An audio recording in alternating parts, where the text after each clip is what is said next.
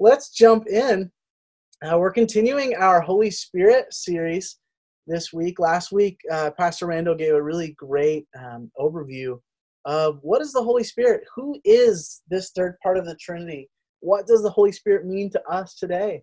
And it was really great, and I'm excited to continue our series. And what we're going to be speaking about tonight is Jesus and the Holy Spirit. The life of Jesus has the fingerprints of the Holy Spirit all over his ministry. And kind of looking at that and then asking a question, okay, but what does that mean to us today? What does that matter? How does that affect us here? So we're going to talk about all these things, but I'm really excited. I'm really excited for it. Can I just pray really quick? Lord, would you help us? Would you open our minds, open our hearts, our ears to hear what you have to say to us? We invite your Holy Spirit to speak to our hearts. We invite your Holy Spirit to come into our rooms, into our homes tonight, and meet with us, God. Pray your blessing on every single person gathered here on Zoom. We just love you and are grateful for this time together. Amen. Well, let's jump in. As Pastor Randall talked about last week, the Holy Spirit is a vital part of the Scriptures and the work of God throughout the Scriptures and God's work here in present day. But at the same time, the Holy Spirit was also an ever-present member in the life of Jesus. And for us to understand how the Holy Spirit works and moves in our lives, we need to look at the work of the Holy Spirit in Jesus' life.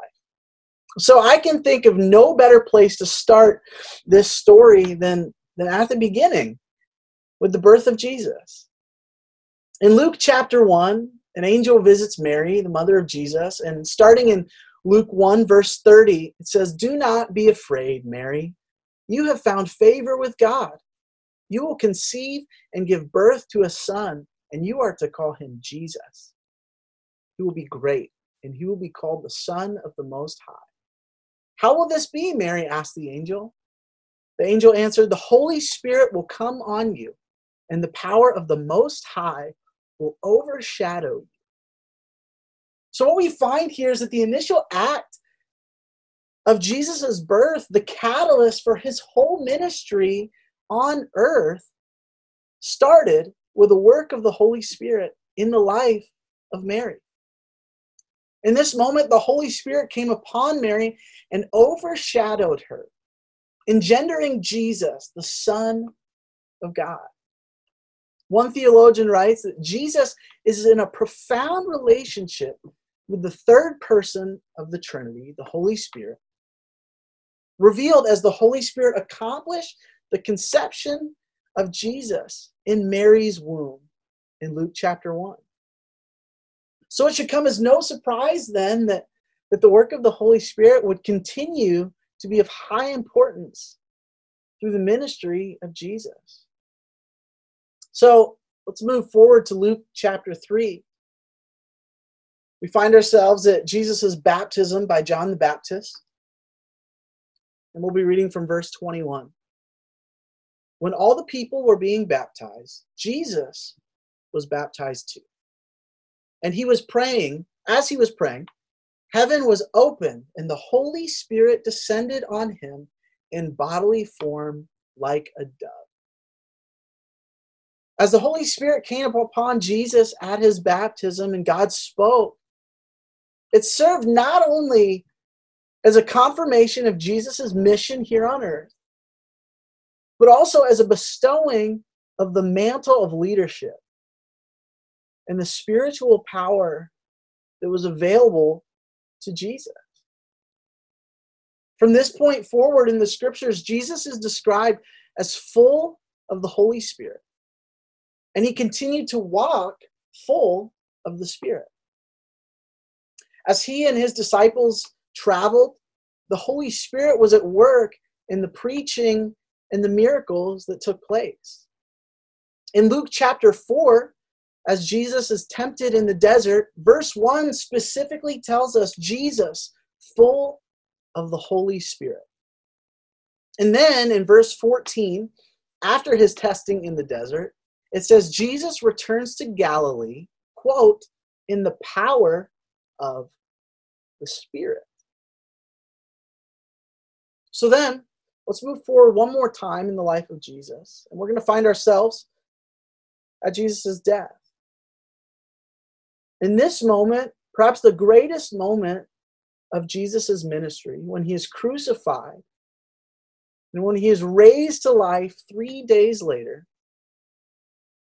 Paul declares in Romans chapter 8 that the power of the Spirit raised Christ from the dead. But what follows is what is so amazing. And why is it is so important for us to see and know the work of the Holy Spirit throughout the life and the ministry and the death of Jesus.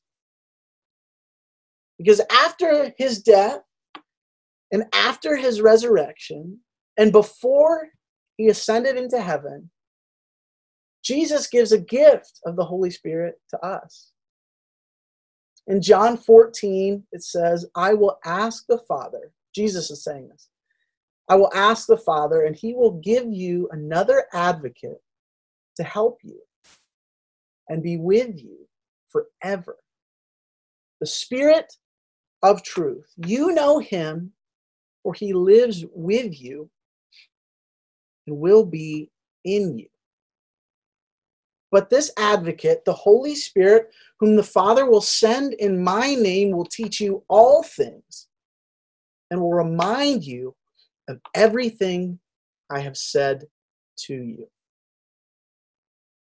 See, at the time when Jesus promised his followers the gift of the Holy Spirit, he had a unique knowledge of the importance and the power of the Holy Spirit.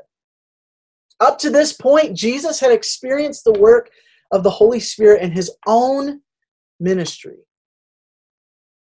It is the same power that put his human form into Mary, the same power that settled upon him at his baptism, and it is the power that raised him from the dead. This power could now be ours. Further, Jesus affirms that everything that can be said about his nature and his power can be said of the Holy Spirit. So now, instead of God walking our earth in human form, as did Jesus, this new advocate, the Holy Spirit, would be ours. The Holy Spirit would live in us and would work through us. So what does that mean? Just as the Holy Spirit was an integral part in the birth, in the life, in the death and resurrection of Jesus, the Holy Spirit now becomes active in our own life. And for us, this starts with a new birth.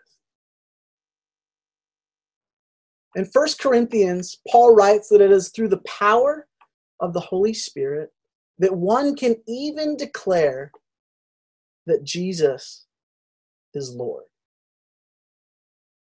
The new life that we have in Christ, when we accept Christ, and our eternal salvation is a gift of God through the power of the Holy Spirit. So really, in our life, when we accept Christ, that is a culmination of the work of the Holy Spirit from when we were born to that moment of salvation. It is by the grace of the Holy Spirit and God's love and God's forgiveness and Jesus' sacrifice, who again was raised to life through the work of the Holy Spirit, that we can even receive our gift of salvation. Who we are in Christ, when we lay down that old life, our old self, all of the sin and the bad things that are inside of us, are rebirthed through the power of the Holy Spirit. So just as the Holy Spirit was present with Jesus' mother Mary when she became pregnant with Jesus, the Holy Spirit gives birth to our new lives in Christ. And this new life in Christ is nothing like our old life. Because when we choose to lay down the old, we pick up the new. In fact, and I love this, shout out to my dad for this fact. Some translations describe this new life as the Holy Spirit literally wearing us as a garment or as a coat. So what does that mean? What it means is that as we move through life, and in our salvation, when we invite the Holy Spirit to do what He will with our lives, He is free to move within us. And He uses our earthly selves to accomplish Christ's purposes. He puts us on like a garment. And if we allow Him, He moves and uses our being to accomplish what He will. So when you hear people speak about we as believers are people of the Spirit, that is what that means. I know it sounds spooky and weird when it says people of the Spirit, but what it means is that we are so in tune with the Holy Spirit in our lives that our lives are inseparable with the work of the Holy Spirit. And He uses us to accomplish His mission.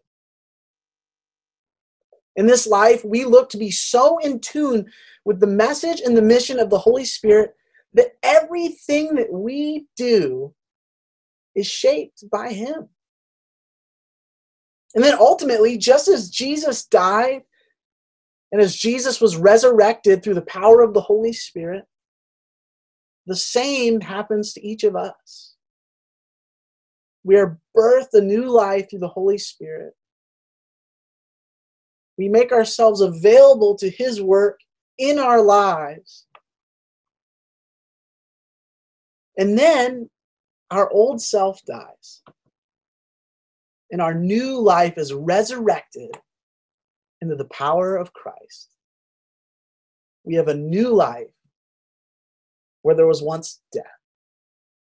So when we become people of the Spirit and we invite the power of the Holy Spirit to move in our lives just as He did in the life of Jesus, everything that came before looks like death compared to this new life.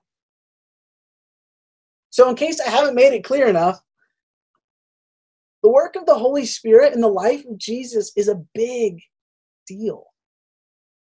Because Jesus' life is a model for our life, allowing the Holy Spirit to guide and to use and to move us. And when we invite Him in, we ask that He would do the same in our lives. Because Jesus no longer needs to be physically present for spiritual signs and wonders. Instead, as we invite the Holy Spirit to wear us, we become the instrument of God's power on earth.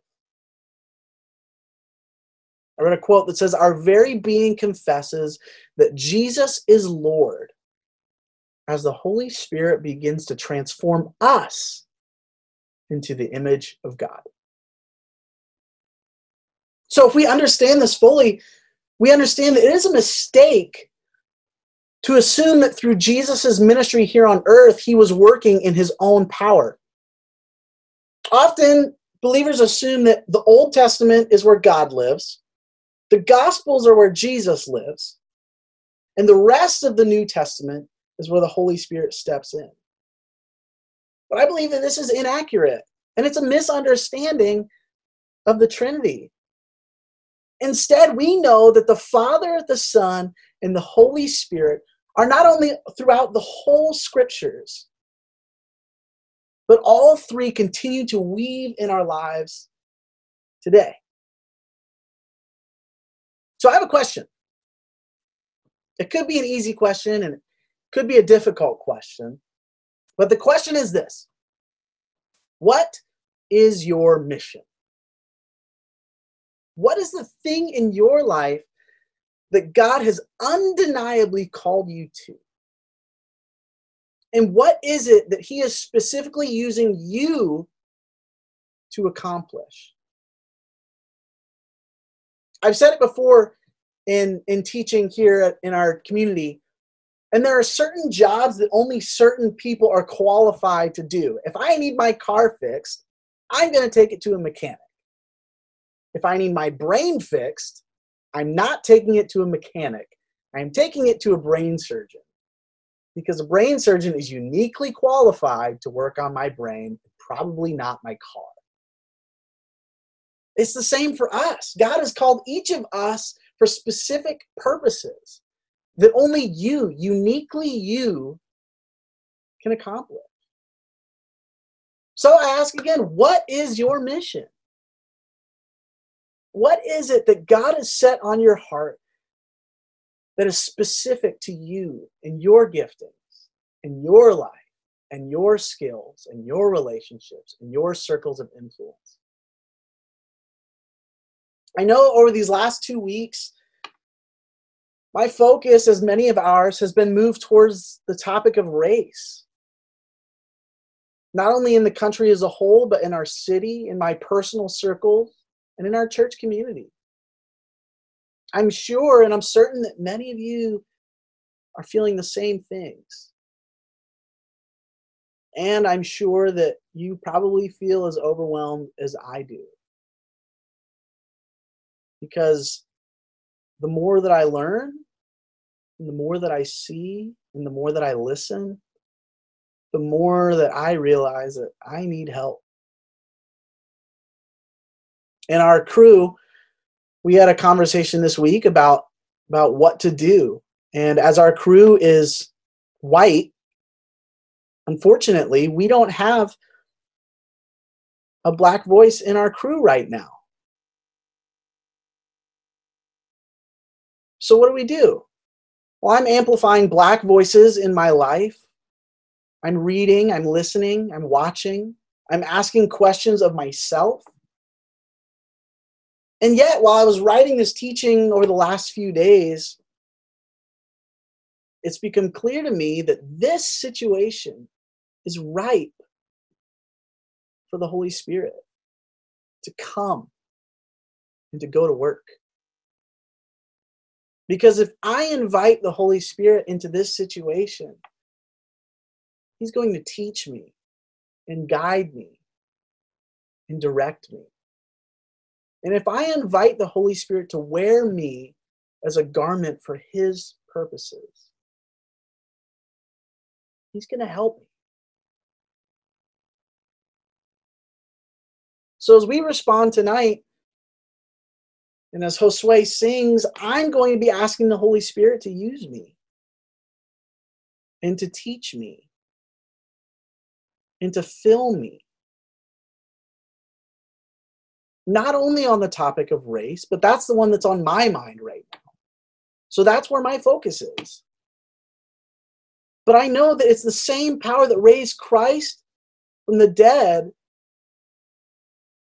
that can give me what I need and can direct me on the right path and show me what to do and direct me towards people that can answer a lot of these questions and that can help me.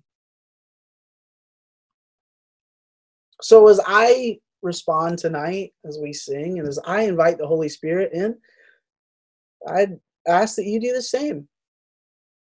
What's your mission? What's on your heart? What isn't on your heart that the Holy Spirit has been trying to work in?